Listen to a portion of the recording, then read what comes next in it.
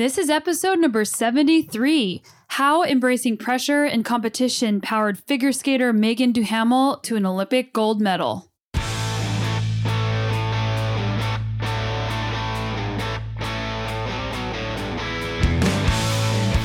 Welcome to the Sonia Looney Show.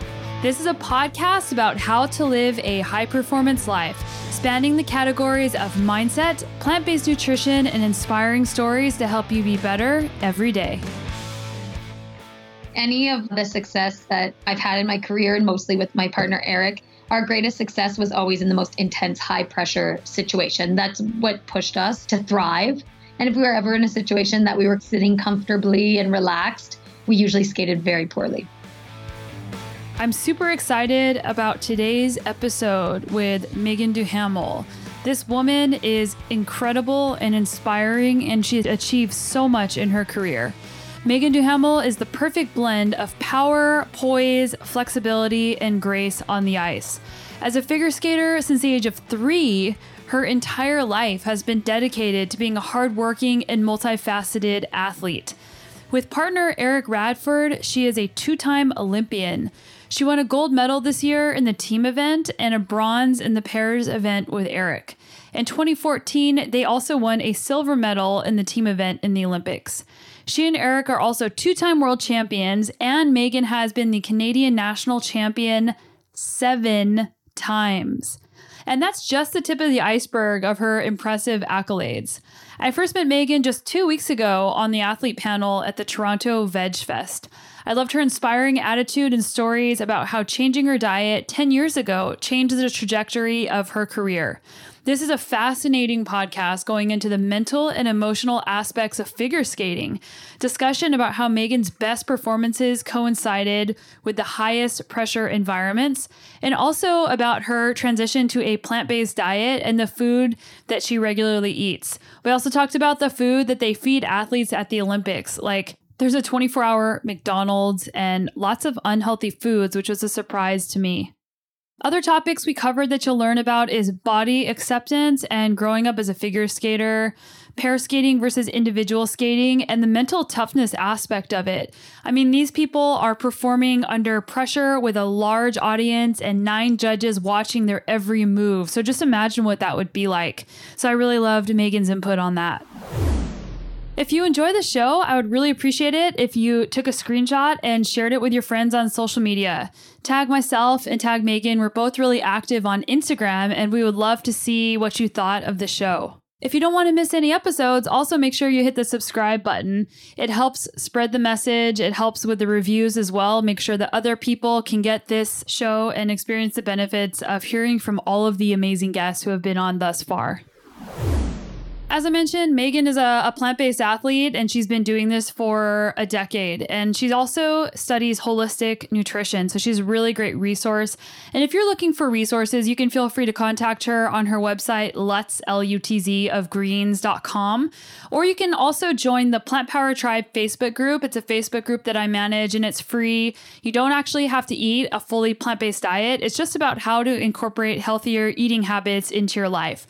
I also have the Plant Power Tribe Instagram account, and that's more of my day-to-day food with recipes and information about different types of fruits and vegetables that you might find really interesting. If you haven't seen the Moxie and Grit avocado socks, check those out. It's moxyandgrit.com, moxyandgrit.com. And those are my most recent design, and people are loving those socks. We all love avocados. I like eating avocado toast. I like putting some chimichurri on there, some tomatoes, some sprouts, some salt, and man, that is a great snack. So if you're an avocado fan, check out the avocado socks. All right, so let's get into the show with Meagan Duhamel. I hope you guys really enjoy her energy as much as I did.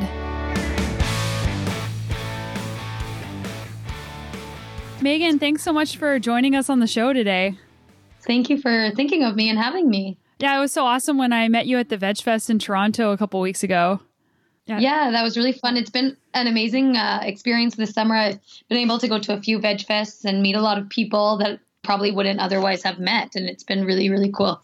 Awesome. Well, I want to talk about just your background and how you got into figure skating, because you're the first actual figure skater I've ever met before.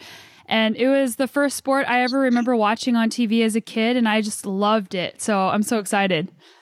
Oh, that's so cool. I guess maybe skating is not so popular in your town. Yeah, I grew up in the desert in New Mexico. So yeah, Okay. I've only been ice Definitely skating not. like maybe 4 times ever. Yeah, definitely not in your area for your parents to register you in skating lessons. Yeah, so what No, age did you start? I started skating when I was 3, and I'm from a super small town in Northern Ontario, Lively. And, your parents just registered you in like every activity. And I remember every night of the week, I had a different sport or activity I did. And every year, my mom would ask me, "Do you want to do your skating lessons again?" And every year I said yes. But as I improved, I started to need to take lessons more than just once a week. So each activity or sport would be eliminated until I was just skating all the time. Wow. And was anyone else in your family doing figure skating? My sister did for a really long time. And, she was 2 years older than me. And she was obviously she was better than I was when I was younger. And I used to just want to be as good as my sister and do everything she did. So as she improved, I kind of just naturally followed that improvement through sibling rivalry.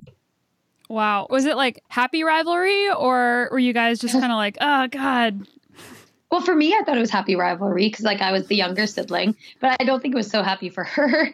We eventually competed against each other. And there was one competition in the short program. I finished first and my sister finished fourth. So I was so excited and bouncing all over the hotel room. And then my sister was crying in the bathroom and my mom was like, "Yay, you did it, you won." And then my mom would go to the bathroom and be like, "Oh, I know it's really sad that you came fourth. I hope you do better tomorrow." So it was always funny balance between the two of us. But eventually my sister stopped skating and I chose to continue pursuing it. What do you remember from some of your first performances?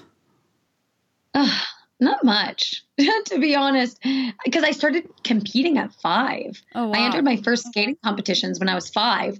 So I don't really remember too much, but something that I do remember is that I often landed a skill or executed a skill for the first time in a competition. So sometimes when you're at a certain level or age group, you're required to do certain things. So I had stuff in my little routine that maybe I didn't ever do properly in practice, but for my age group, I was required to try it. And then oftentimes I executed it very well for the first time under the pressure of a competition. Wow. So that was I guess, inner knowledge to what was to come for me as a competitor. Do you find that you thrive under pressure like that? Yes. Yeah. Any of the success that I've had in my career, and mostly with my partner, Eric, our greatest success was always in the most intense, high pressure situation. That's what pushed us to thrive. And if we were ever in a situation that we were sitting comfortably and relaxed, we usually skated very poorly. What mindset do you attribute to that?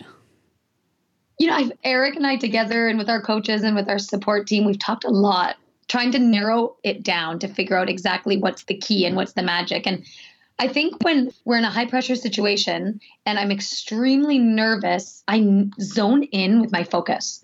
All the focus goes from out here to one track. And I can focus more intensely when I'm nervous, probably because I need to focus more intensely when I'm nervous.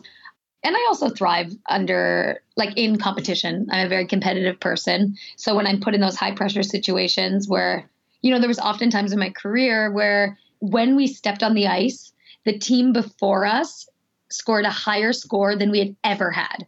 So while we were getting ready to skate, Eric and I were like, okay, I guess we need to skate better than we've ever skated in our life right now if we want to win. And we would skate the best we ever have and score higher. Just wanting to be better than everybody else, I think, drove that. And we equally had that competitive fire.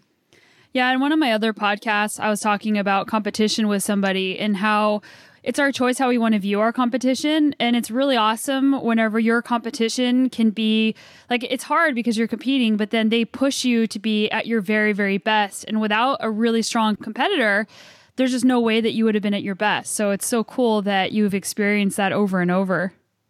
Yeah. And I mean, that's what sport is about. And that's what we use to improve ourselves. And even in our final performance at the Olympics, the German pair team skated right before us and they got an Olympic record score and the crowd was going crazy. And as I stepped on the ice, I had to laugh. And I was like, go figure. that this is happening to me at the Olympics, because this seems to have happened to me my entire life, skating in these positions where I'm forced to up my game. And it kind of made me feel comfortable in a way, because I was like, oh, well, like I always do well in these situations.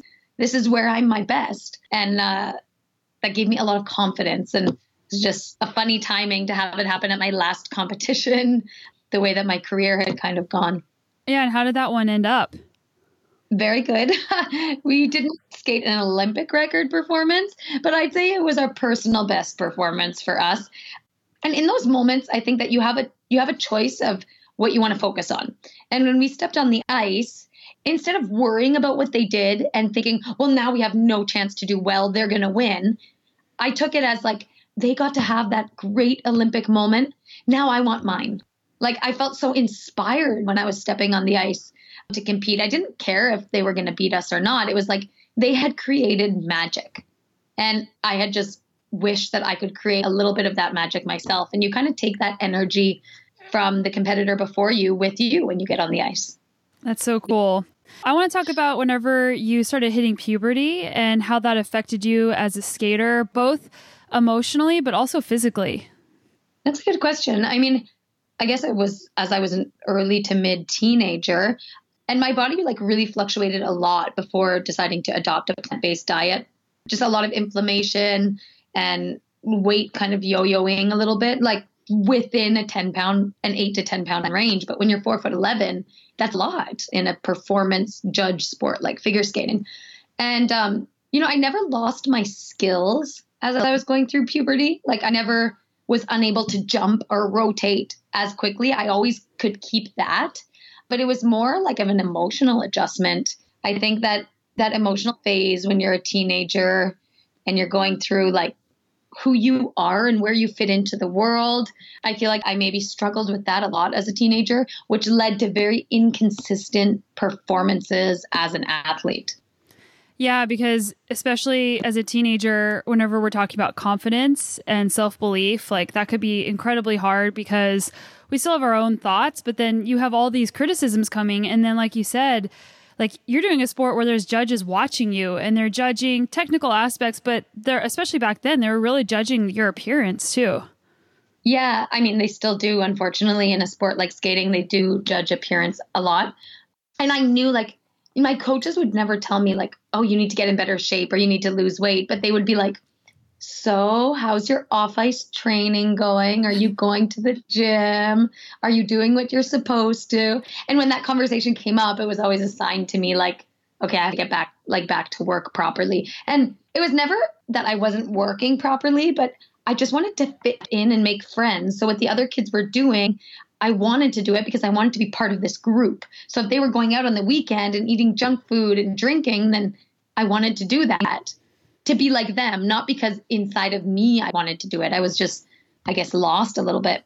And I always knew when I entered competitions, like my body type is not really even geared specifically towards figure skating. Like I guess I have more of a gymnastics body type, not so like long and graceful. And that's what the judges want in skating. For some reason, they're less open to other type of body types and styles. So I think I did suffer a lot with my confidence because I always knew that I had like this downfall because of the way my body was or the way that I was born with like a shorter, stockier body. So how did you work on that acceptance piece of getting to really appreciate and love your body the way it is as an athlete? Well, I started to recognize over the years, like many years down the road, that having the body that I did was the reason I could be successful in sport, because I could do a lot of jumps and throws and athletic feats that other people couldn't do because they just simply weren't strong enough. And so I started to see it more as an advantage because I was like, well, I can do this triplets because I have a body like this. And that's going to get me a lot of points and that's going to help me win. So I kind of like just turned it into more of a positive thing. And when I started following a plant-based diet, it became a lot easier to maintain my weight. So I started, not really struggling at all with my body weight. I felt very comfortable and I had leaned out a little bit. Yeah, and I definitely want to get into the plant-based diet, but like how long ago did you change your diet? 2008. So it's almost 10 years. It'll be 10 years in December. And that's really when my career took off, was around that same time. And, very closely linked together. And I think one happened because of the other or vice versa. So when you were in high school skating, like were you skating at a really high level thinking I'm going to the Olympics? Yes. When I was 14, I decided to move away from home. I wanted to go to the Olympics. And I'm, like I said earlier, from a really small town that didn't have an elite training center. And I had gone for the summer to train in Barrie, Ontario at the Mariposa Skating School. And I got to see all these skaters that were going to the World Championships and the Olympics and international competitions. And they were wearing jackets that said Canada on them. And I was like, oh my gosh, I want one of those. I never knew that even existed. You know, I knew about the Olympics, but I didn't know about the process to get to the Olympics. And I went home from that summer camp and I told my mom, I need to move there. That's where I need to train. That's where all these kids are going to internationals and the Olympics and worlds. And if I want to go to the Olympics, that's where I need to go. So my eye was always on going to the Olympics. That was what I thought would be the ultimate prize in my sport. So when I moved away from home at 14, I was definitely training with that in mind. That's so cool. And that's amazing that your parents supported you to do that. Because I imagine it'd be really hard for them to watch their 14-year-old baby girl like move away. Yeah, I mean, thinking back on it, if I'm a parent, I'm not sure I would do the same thing.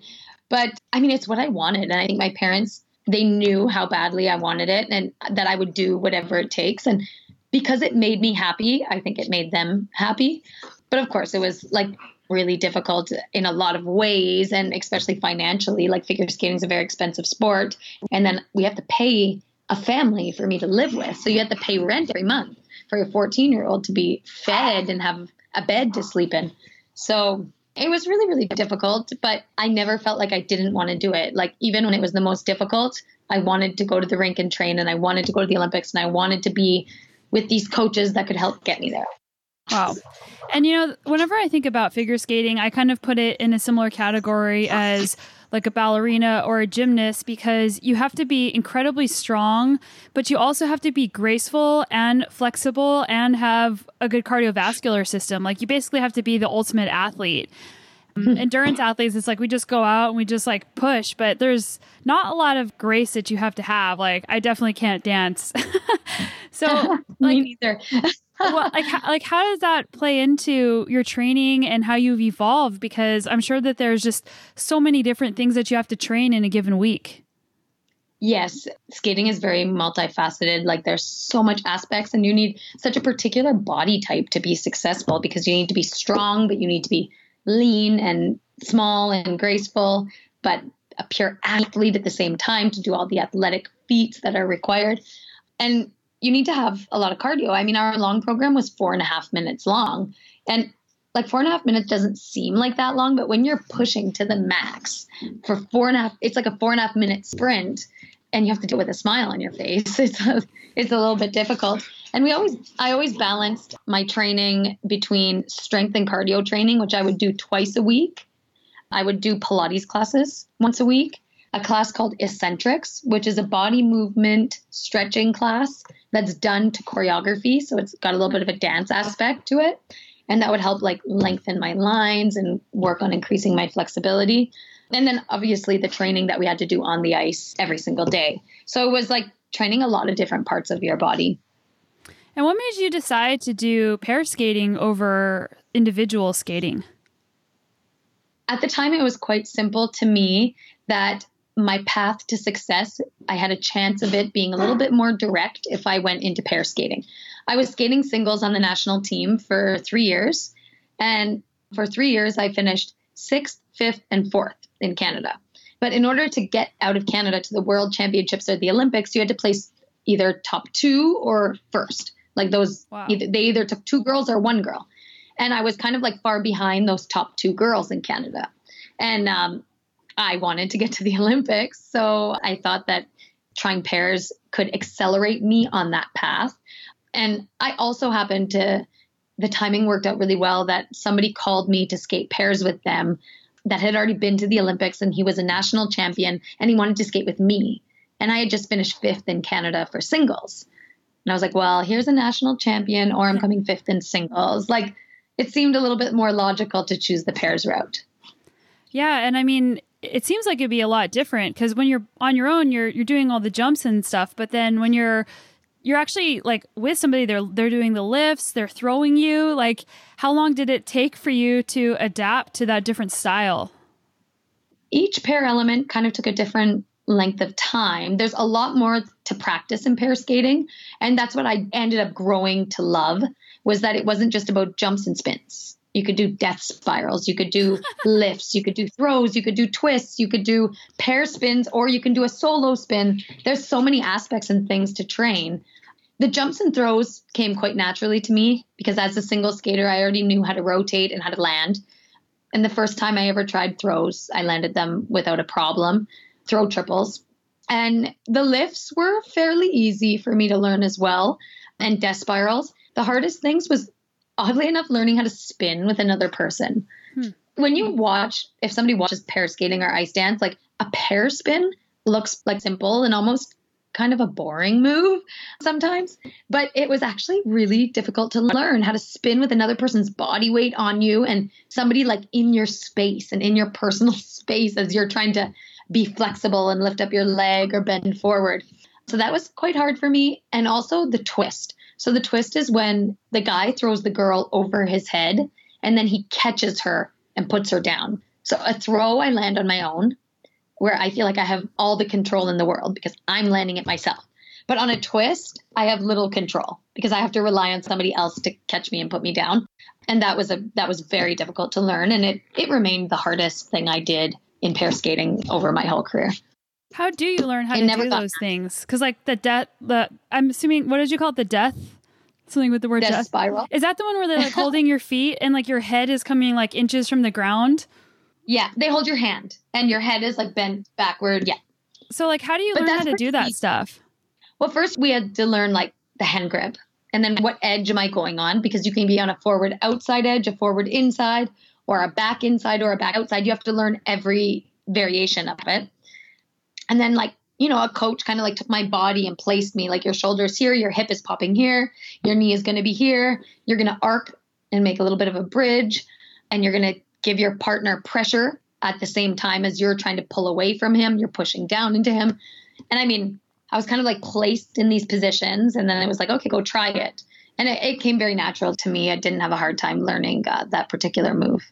Yeah, it seems I'd watched enough of them that I kind of saw what was going on. It seems like it'd just be so intimidating though, because like, what if you mess up? Like you're going to hit your head on the ice, or like if they throw you too hard, how do you land if they throw you or not hard enough? Like all those things just seem, as somebody who doesn't do any skating, is like, oh my God, how do you even do that? Well, and it happens. Sometimes we've done that death spiral and like our hands are really sweaty and we lose grip and then it just like slips away and I just kind of like slide away from Eric, which like, I mean, that's not really painful. It's kind of funny. And I guess for me, it's not painful because I've kind of spent my whole life falling on the ice. Like it's just normal to me to fall or to have a bruise, like my hip or my knee or my bum or whatever it is that I have bruises on. The throws are different because you're falling with a lot of force. Like when you fall on throws, it hurts because you have so much force. The throw is so big and you're trying to land on your right foot. And usually I could feel when the throw went wrong on the takeoff. And sometimes Eric would even throw me and go, oh no, if something went wrong. So I'd be in the air and I would hear him say that. But it was always really important that if we were doing a throw double or a throw triple or a throw quad, where I would rotate 4 times, you always have to commit to the rotation. Because if you're getting all this force into a throw and you bail on the rotation and just open up in the air, you come flying down out of control. And that's when it gets dangerous. So sometimes if I felt the takeoff go wrong, as I was in the air, I was already trying to figure out how to safely fall. Wow. If that's possible. Wow. So was Eric the first partner that you had, or how did you find him? No, I've had 3 partners. First, when I was still in Barrie, I skated with somebody named Ryan Arnold. And it was really just for fun. We were playing around one day and we could do throws and jumps really easily. And I felt like it was a good challenge to learn to skate pairs. But in the end, I chose to stop skating pairs and continue singles. That was my original decision. And then I got a phone call from Craig Bunton, who had been Canadian champion and at the Olympics. And I skated with him for 3 years. And then I've skated with Eric for 8 years.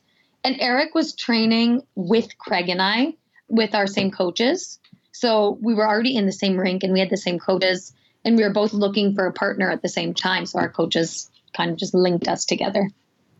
Wow. Yeah. And I watched some YouTube videos about you guys and you guys said you're soulmates on the ice and it was just like the best possible teammate you could have. What has that been like, having those experiences to share with somebody and also like sharing the disappointment, sharing the nerves? I imagine that's been really amazing. Yeah, it's quite an intimate relationship that you get when you're working on a team with somebody that closely and like working together every day for 8 years. Spend a lot of time together and through like your highest highs of your life, but also through your lowest lows of your life. But I'm so grateful that I chose to commit to pair skating, because to have those moments and have somebody to share them with, I feel like I don't want to use the word better, but I'm going to because I can't think of something else. But I feel like it's so much better than just being by yourself. And it's kind of like a lonelier experience. And Eric and I were like really compatible working business partners from the very beginning. We understood that we had a common goal. We wanted to be the best. We wanted to go to the Olympics. Every year, your goal changes. As we got better, we started realizing maybe we could win a medal at the Worlds or a medal at the Olympics. But at the beginning, we had a common goal. We wanted to go to the Olympics. We wanted to do things that no other pair team in the world had done. And we worked from there very diligently. We never wasted time fighting. We never, like in the middle of a training, fought. We never had a fight in a training session. Like we saw that as a waste of time. There was other things that we could be doing. And just a general understanding that like I just trusted that he was doing the best that he could, and he was trusting that I was doing the best I could. So even when you have a bad day, it was like, well, that was the best you could do today. And always just a general understanding of that allowed us to have a very cohesive working relationship and be able to adapt to each other very easily during our early years. Through that communication, do you have any tips for people on how to effectively communicate with someone you're working with or even like a romantic partner that you've learned? Oh, that's a good question. I don't really think of myself as somebody with good communication, but I think somehow Eric and I managed it really well. I mean, it's really important when you're working with somebody or you're in a partnership with somebody that you're adaptable to one another. And sometimes we had to be adaptable to each other on the fly as things changed. And just remaining very patient and always trying to understand where the other person's coming from. Because, I mean, there were times where we were frustrated with each other, but always had to like sit back and be like, okay, like this is where he's coming from, or him for me, like this is where she's coming from, and trying to put yourself in the other person's shoes and always just remembering and respecting that you're doing the best that you can in the moment. And nobody's perfect and nobody's going to be perfect. But if you're doing the best you can, what more can you ask for? Yeah, so it sounds like doing your best and then having empathy for your partner. Yeah, definitely. And learning how to adapt to one another, being patient enough to adapt to one another throughout many different phases of life. Yeah, and speaking of adaptation, so it was funny because I had a massage today and I was really excited about our podcast. So I was telling my massage therapist about you. And then I found out that she was actually a figure skater for 13 years and she like knew all about you. And so I was just, oh my God. Yeah. So I was like chatting with her a little bit and she said that she thought pair skating would be really hard because on your own, you can make tweaks as an individual to still get in all the different things you need to do to score the points in your performance. Mm-hmm. But as a pair, like that would be a lot harder to do that. So have you guys had to do things like that before? No, like you can't really in pair skating. Everything is set on like a choreographed pattern where you can change things on the fly as a single skater, but we don't have time to communicate with each other how to change something when we're skating together. So it's like if mistakes happened in competition, we just tried to make sure that we could kind of forget about the mistake as fast as possible so we can get back on track. But you can't really change things as you go during a skating routine. Like we barely ever even talk to each other in a routine. Like sometimes in training, we'll say the odd thing to each other, but in competition, we never talk to each other. Okay, interesting. Yeah, in like these performances, sometimes I wish I could make things change on the fly, but it's like ESP, like, come on, do this. Yeah. So I took up a different discipline of mountain biking for a year just for fun, and it was more of the downhill oriented mountain biking where you make mistakes, but you have to get over it really quickly and move on and not let that linger in your mind. And it's so high speed that a mistake will cost you a lot. Whereas with endurance mountain biking, like you can make a mistake, but you have like 7 hours to make up that time. So I was thinking about the type of sport that you're doing. And I mean, you're on camera in front of judges, and I'm sure that there are mistakes that are made. So how do you get over that? How do you move on from it? How do you put it behind you? And those times whenever it's stuck in your mind, like, I can't believe I screwed that up. Like, how do you get over that in the middle of a performance? I mean, that's always the challenge. That's the biggest challenge. And we trained that. We always trained that. If we made a mistake, because every day you're training your programs. And if we made a mistake in training, we never stopped, ever. And sometimes one mistake would turn into 10. And then there was something to reassess and learn. And sometimes one mistake would turn into just one, and we would recover really well. So being able to succeed in this in competition comes from your training, first of all. And I mean, it was always a challenge to learn that point of recovery mentally. It wasn't physically, it was really mental in the program. Because as soon as you fall, it's kind of like your whole spirit could be emptied out of you. And sometimes we fell at the beginning of a program, and it was like our biggest trick. And it's like, oh my God, we have to go 4 more minutes. We know it's over. You know, and as soon as you get that defeat, another mistake happens and another mistake happens. But some of our greatest performances, including at the Olympics, we had a mistake early in the program and then skated cleanly for the rest of it. And I remember at the Olympics, in the long program, we started with the triple twist, then we did the side-by-side triple lutz, and then the throw quad sow cow, which we were the only team trying that at the Olympics. So our opening was big tricks worth big, big points. And I missed the side-by-side triple lutz. And I remember for 1 second, like a panic of, oh my God, how did that happen? Because I hadn't missed any the entire time we were at the Olympics. And then I turned around and stepped forward, and it was like, okay, next. And I forgot about it. And the throw quad sow cow is like the hardest, most difficult element that's being done right now in pair skating. And we just 4 seconds later came around the corner and landed it. And when we finished that routine, Eric and I were talking with our coaches, and I was like, how did I do that? Like, how? I'm going to wonder for the rest of my life how I stayed so calm in this high pressure situation and just was like, oh, well, I'm going to land a throw quad now. When in training, I would never fall on that jump and then go and land the throw quad because I never fell on that jump in training. I mean, I remember being like baffled with myself, but then I realized that I was so fine-tuned mentally, physically and mentally for the Olympics. I was ready for any scenario, and I was so in the zone that everything just went into autopilot. And mistakes can happen when you're in autopilot because, I mean, we're human beings. But because of that muscle memory and ability to refocus, we had a great skate that by the end, not many people, I think, remembered the mistake.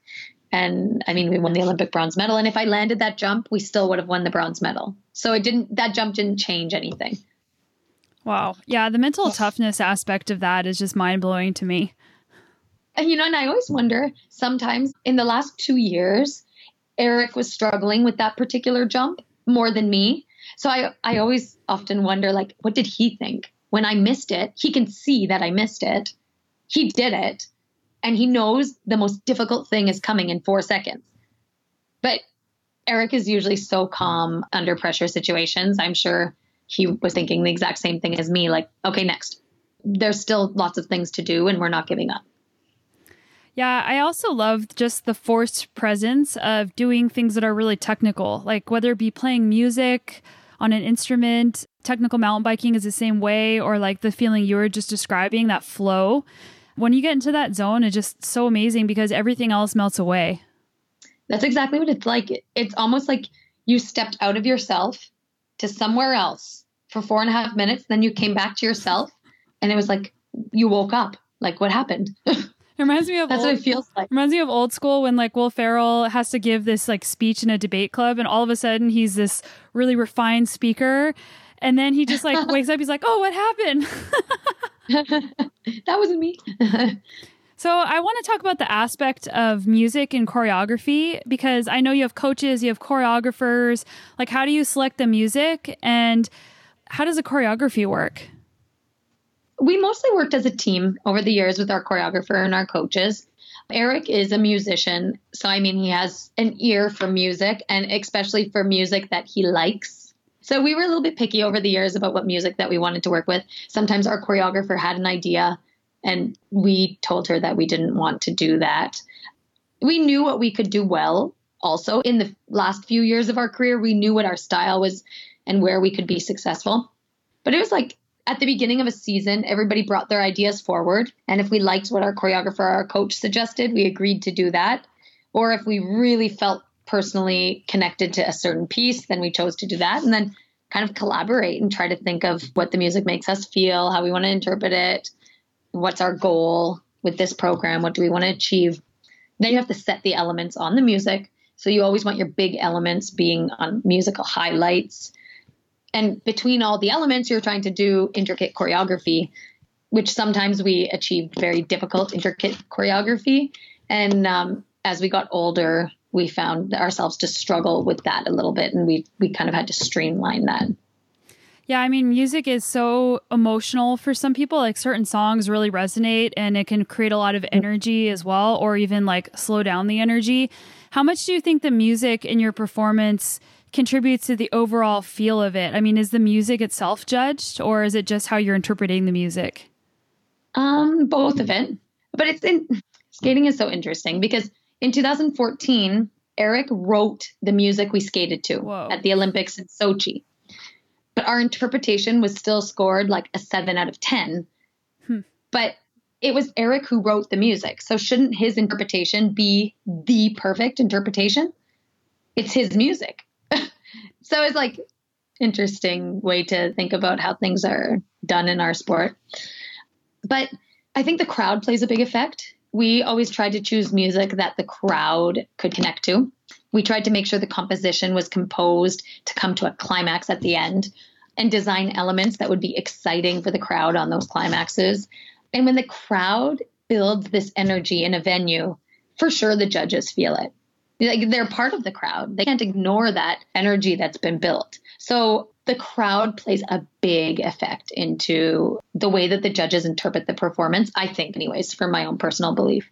In a way, it almost seems like the judges should be like in a soundproof room or something to make it even more objective. Because, yeah, I want to ask you about the judging, because I imagine there's times where you kind of felt like the judging wasn't fair, because a lot of it is like it's supposed to be objective, but there is a lot of subjectivity and bias to that. And also like their previous opinions of you, being able to leave those aside, or even looking at you, you mentioned your body is more like powerful and muscular compared to what other skaters look like. So, I mean, how do you deal with that? I mean, I always try to think of it like you have a judging panel of 9 people. These 9 people are all coming from different cultures. So they're all finding something different appealing. A Canadian judge will feel differently about music than the Chinese judge or the Russian judge. It's just the reality of our cultures. So you can't please everybody. It's impossible. I like red. Maybe you like blue. Maybe the next person likes green. So sometimes we'd get feedback on our costumes, asking us to change our costumes because they don't like the color. It was like, okay, you don't like it, but it doesn't mean everybody won't like it. So you always have to try to take constructive criticism, like make sure that we are choosing the right criticism to take to build ourselves. But I mean, of course, there was times in my career where I thought that we were judged unfairly and we should have been judged higher. But there were also times where I was judged too high for what I did. You know, it works in both ways. I've had some great skates that were underscored, but I've also had some terrible skates that were overscored. It works in both ways for everybody. So always just try to remember that when I felt like we were ripped off, it was like, okay, like one day I'll be rewarded when maybe I shouldn't be. And I guess like we just come to kind of accept stuff like this by when you're part of a judge sport or world like figure skating, you just accept that this is normal. And it was like, we knew going into these Olympics that we were fighting for a bronze medal. We knew that we didn't have a chance to win the gold. An outside mini possibility, but our focus was on getting that bronze because we knew we had struggled the year before. We were kind of like being surpassed by these other teams. Like we knew the reality was the judges might give us a bronze and that would be like gold to us. So I want to get into the Olympics a little bit You mentioned you changed your diet in '08, and did that coincide right before an Olympic performance? Like, I guess number one is what made you decide to change your diet? And then how did you keep doing that in your sport and know that this is going to be the right thing for you? I changed my diet really on a whim. I didn't know any vegetarians or vegans. I didn't even know what a vegan was really until I read this book one night and was like, oh, that seems like a fun challenge. I think I'm going to try to be vegan. Completely cold turkey, which is kind of against the grain of what most people do in that situation. And I learned everything through trial and error, to be perfectly honest. I wasn't even working with a professional nutritionist. I was researching and studying things as I went along and learning what my body needed, because everybody's individual body needs something different.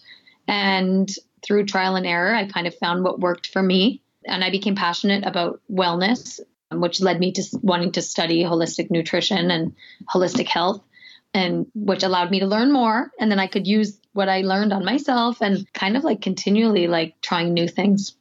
What was the book that you read that you mentioned? It was called Skinny Bitch. It really wasn't like something I've read that book. Like powerfully enlightening.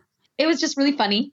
And it wasn't even all about being vegan. It was talking about sugar and cola, animal products, like many lifestyle factors that lead into unhealthy lifestyles. And it was a small book. It's not very thick. So I read it all very, very quickly. And I mean, they were funny. The girls who wrote it were super funny and just kind of drew me in, and I was hooked. Yeah, when I first changed my diet, that was one of the first books I read as well. I just thought it was funny and like entertaining. Yeah. I think that there was a celebrity like around 2008, 2009 that was reading it, and a tabloid caught a picture of her reading it. And that's when the book really like picked up. So like, how did you get started? You mentioned cold turkey, but the question I get a lot of times from people is like, well, I want to try plant-based, or I want to trend in that direction. How do I get started? So like, what advice would you give to people? Well, I cleaned out my fridge and I drank a black coffee that morning because I didn't have any non-dairy alternatives. And I started with foods that I was familiar with. I started like still eating my breakfast cereal, but just using soy milk at the time. And still eating pasta, but just making sure that the pasta didn't have any egg in it and that I was using tomato-based dressing. You know, like I started extremely simple with foods that I was already familiar with. I already wasn't eating a lot of meat. I never liked meat. I don't like the texture of it. So like fake meat never really appealed to me too much.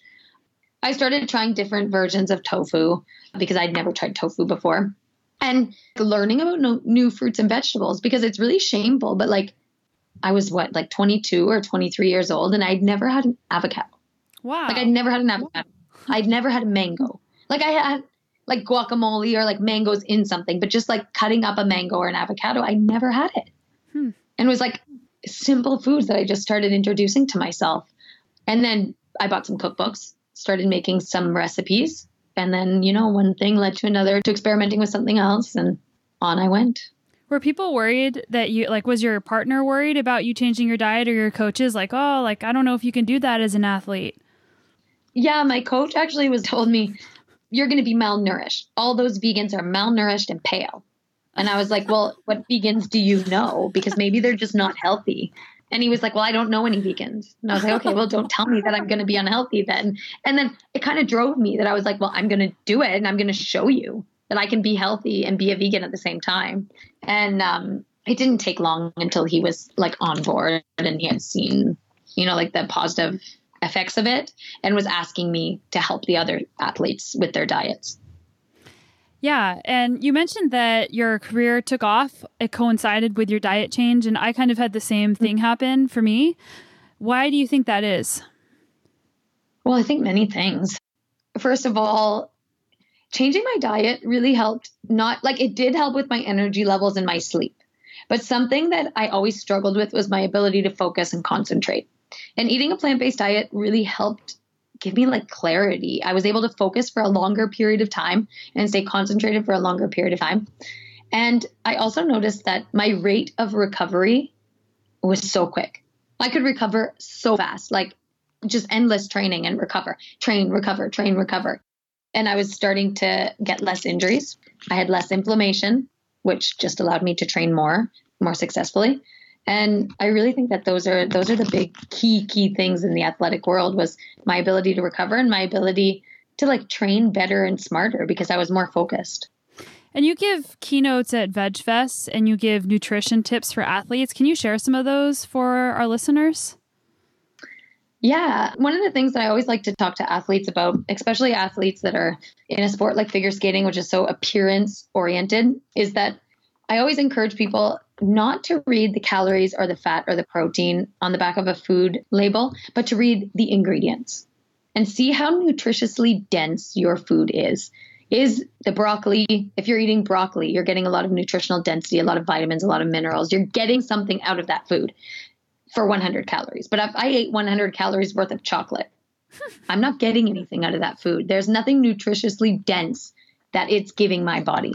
So to be less worried about the numbers on a food package and more concerned about the ingredients that are in your food and that you understand the ingredients in your food. It's not just all scientific coding and chemicals and toxins.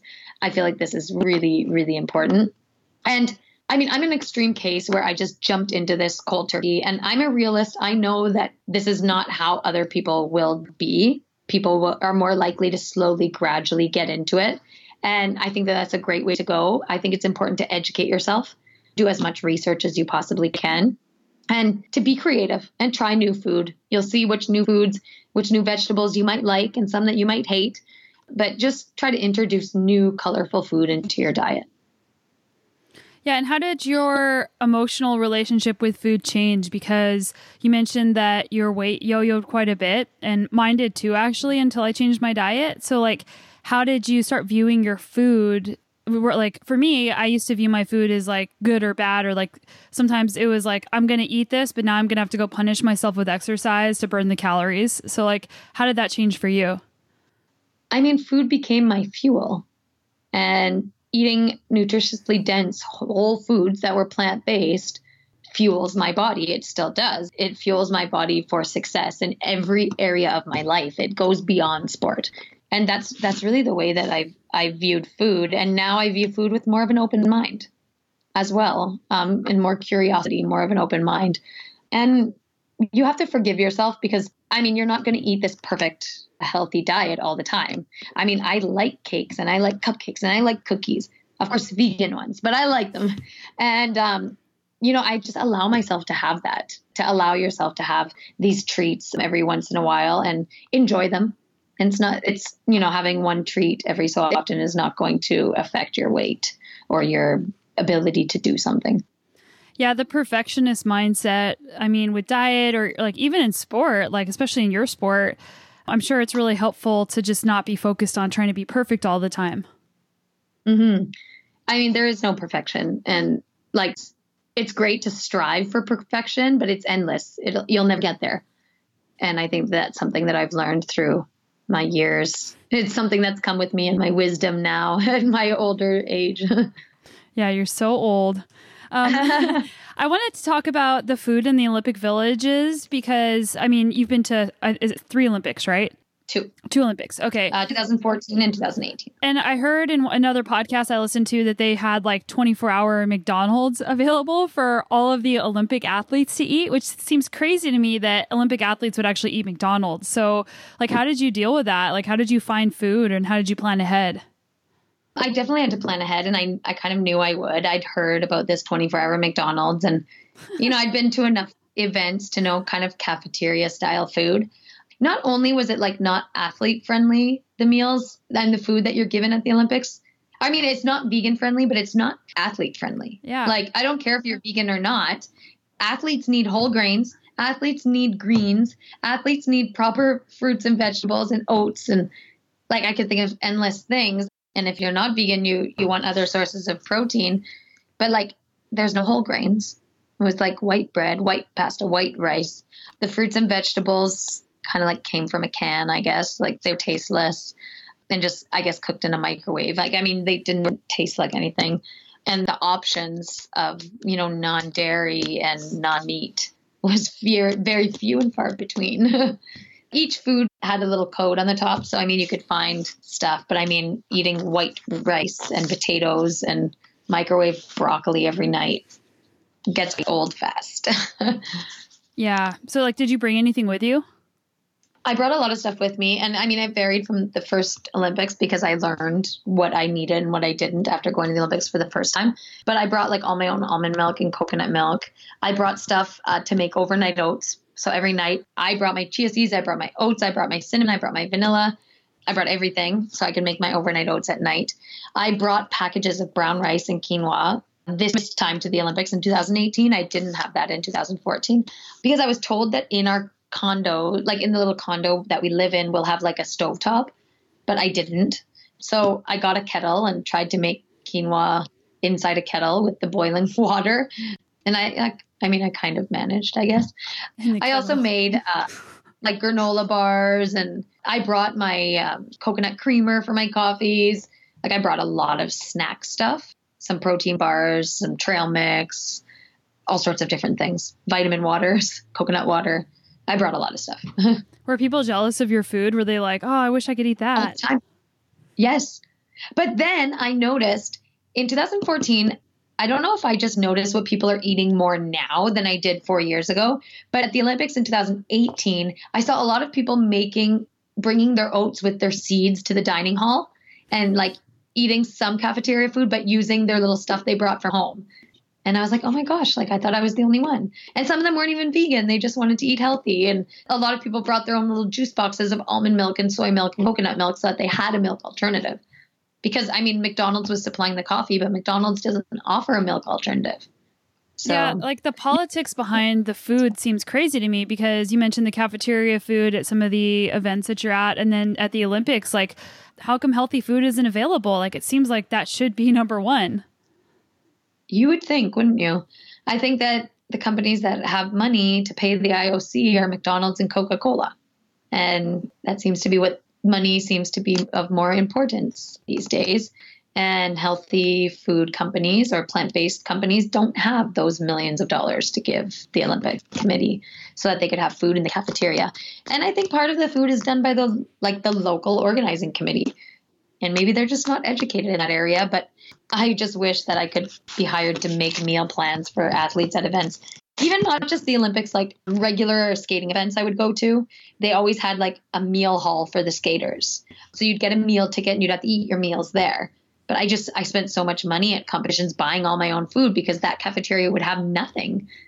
And not only stuff for me, they wouldn't have healthy food for the athletes. And I feel like that should be such a big priority. And I don't know why it gets overlooked.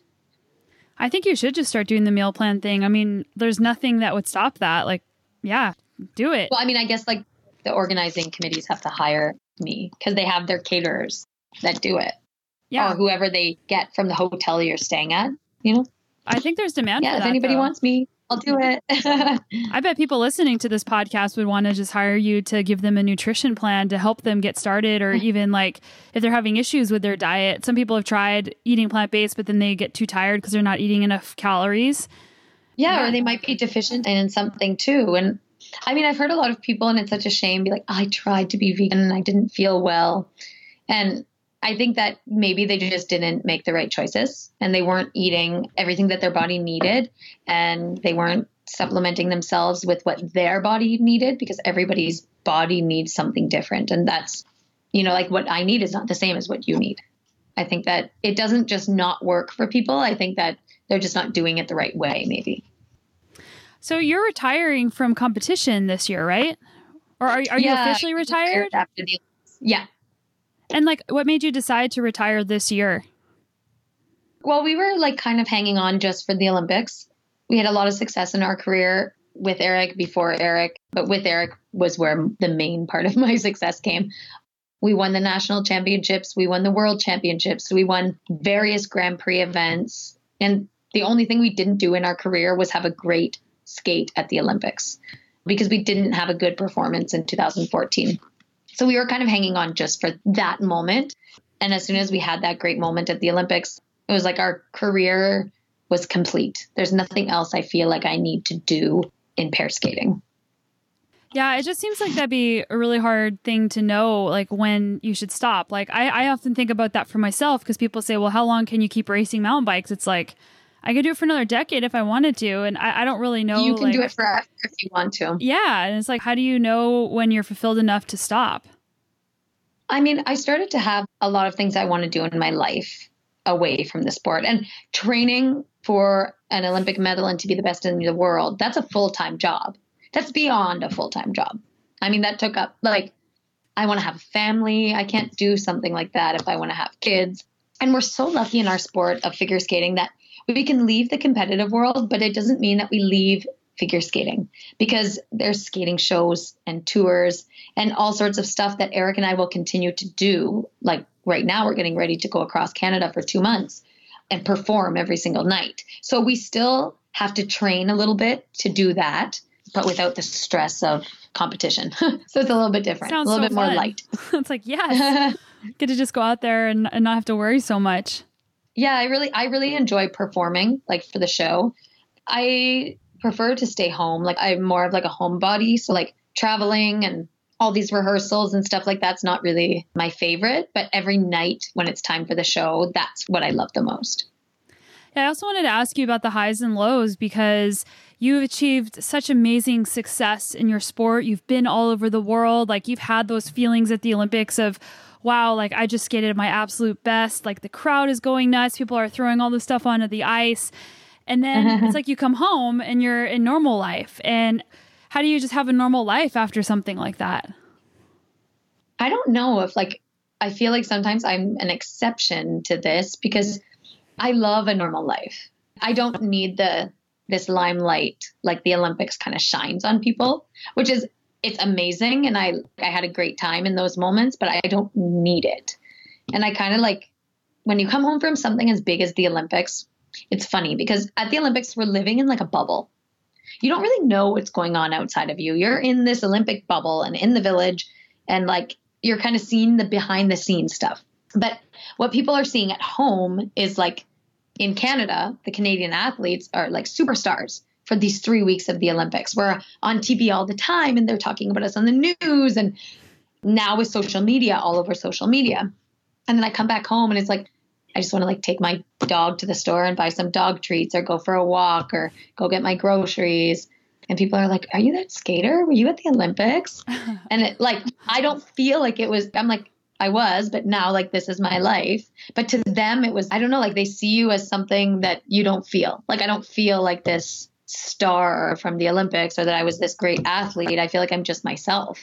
Mm-hmm. And I don't know, I think that I adapt a little bit differently than most people. And I'm quite comfortable with kind of, I guess you could say, the regular boring life at home. That I like that. Yeah, it's super humble. Yeah, I don't know. I enjoy like the day-to-day life and running errands and just doing all the real life stuff.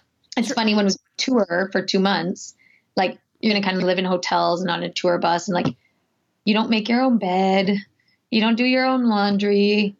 You're always eating out, so you don't do dishes. After a while, it's like, I just want to make my bed and I just want to do dishes. Like, I just want to be a normal person. Like I want to do laundry. I want to go and wash the floor, clean the floors, or, like all these simple things that we complain about having to do. After a while, when you don't have to do it, like you're craving it. Yeah, it's like it makes you feel grounded having that kind of routine. Yes, very much. Are there any non-negotiable daily habits that you have that you do every single day?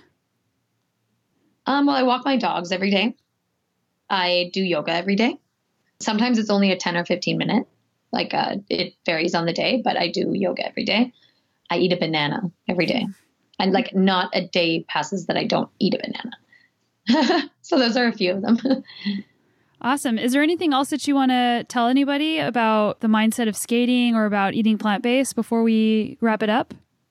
I encourage everybody to at least try to adapt more plant-based foods into their diet, and to always work on continually improving yourself in every aspect of your life. That's really been a main focus of my life the last few years. And I think that's what led me to my success in sport, was my outlook of always wanting to improve, always wanting to be better. Not better than somebody, but better than I was the day before, and focusing on self-improvement and letting that be your motivation and your inspiration for life. And also, I have a website and blog that I share a lot of information on, from recipes to wellness tips to workout ideas. And it's called lutsofgreens.com. The Lutz was the skating jump that my partner and I kind of made famous. So it's kind of my play on lots of greens. It's Lutz of the greens. quad. That's so cool. Yeah. I saw that on your Instagram. And what's your Instagram so people can go follow you there? Yeah, Meagan Duhamel. Just one word, MEAGANDUHAMEL. And then I have Lots of Greens on Twitter and Facebook and lotsofgreens.com. Cool. And what is the name of this tour you're going to be doing across Canada so people can come watch? Yeah, it's called the Thank You Canada Tour. And it has kind of the group of skaters that just had the great success in Pyeongchang at the Olympics. Tessa Virtue and Scott Moyer, who won the gold medal in ice dance, Patrick Chan, Caitlin Osmond, who won the bronze medal in ladies, and Elvis Stoico is joining us. And he was part of the Olympic team in the 90s. He went to 4 Olympics. And not Elvis, but the rest of us won the Olympic gold medal in the team event in Pyeongchang this year. And we've been competing together for so long. And this is just a way that we're kind of going across Canada and saying thank you to our fans and our supporters for supporting us along our career. And we're going to all the B cities, so it's kind of the smaller venues that don't generally get a show like this. And we're doing 31 cities across Canada throughout October and November. And it's going to be a really upbeat, really fun show, trying to have a lot of interaction with the audience. And I think people would really enjoy it. Cool. Well, thank you so much for taking the time to come on the show. And it was super fun to actually have an hour to just chat with you after meeting you in Toronto. Oh, thank you so much. All right. Thanks.